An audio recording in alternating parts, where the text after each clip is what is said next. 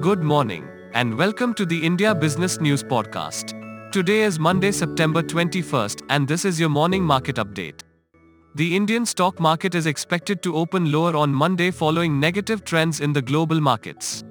Sensex was down 134.03 points to close at 38,845.82 on September 18th.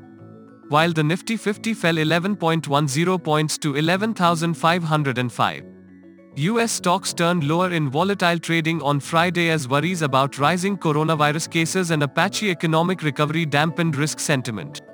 With technology-related stocks reversing early gains to extend their declines to a third day.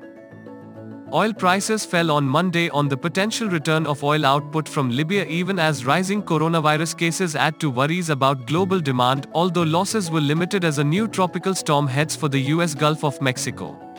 Brent fell 55 cents to $42.75 a barrel, but was set to rise 7.4% for the week.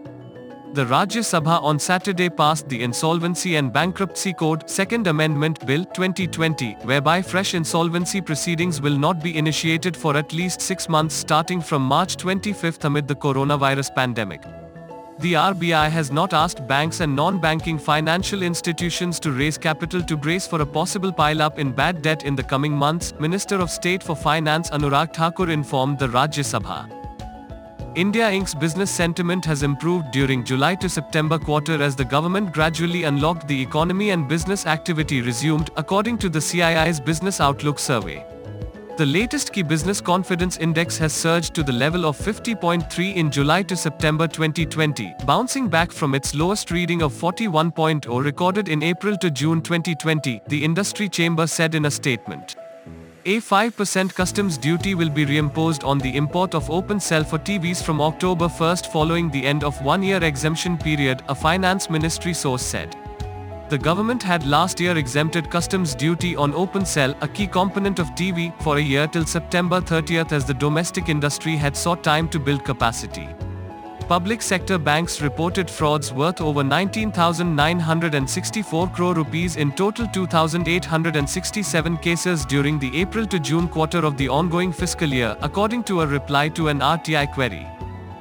The country's largest lender State Bank of India saw the highest number of fraud cases.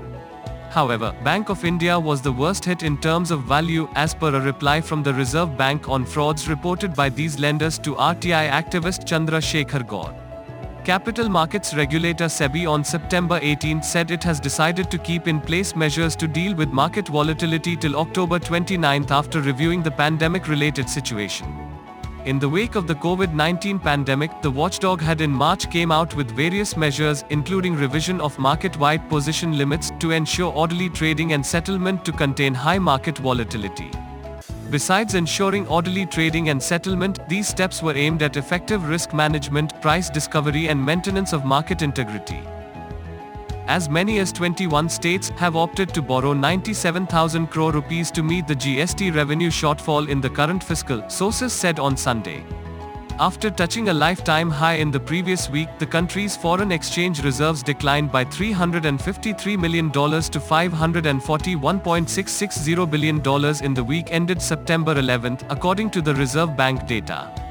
During the reporting week, the fall in reserves was due to a decline in foreign currency assets, a major component of the overall reserves. FCAs decreased by $841 million to $497.521 billion in the reporting week, the data showed. Stock-specific news. Route Mobile is expected to witness a stellar listing given the strong financials and management, market leadership in cloud communication, expected solid growth in digitalization and hefty subscription.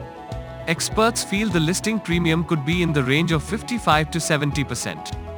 That is Rs 550 to 600 per share against issue price.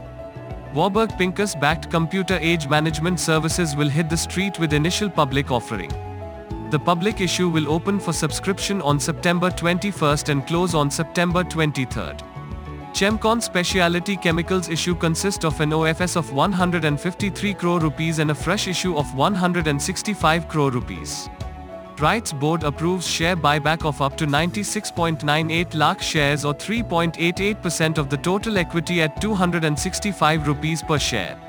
IRCTC is set to start 20 pairs of clone special trains from today on specific routes. National Housing Bank imposes a penalty of 20,000 rupees on Reliance Home Finance for contravention of certain provisions of housing finance companies. Future Enterprises defaulted in payment of commercial papers worth 90 crore rupees due on September 14th. MRPL shareholders give nod to raise 5,000 crore rupees through NCDs. South Indian Bank reduces base rate by 10 basis points to 9.75%. MCLR across various tenors too has been cut from September 20th. 1 month MCLR now at 7.85% while 1 year MCLR at 8.2%. HCL Technologies has announced intent to acquire leading Australian IT solutions company DWS Ltd. This will strengthen the company's leadership position as a strategic innovation partner of choice in the markets of Australia and New Zealand. The DWS Group had FY20 revenue at 167.9 million Australian dollars. The transaction is expected to close in December 2020, subject to closing conditions. Those were the top headlines to get you started for a productive day. Stay safe and stay healthy.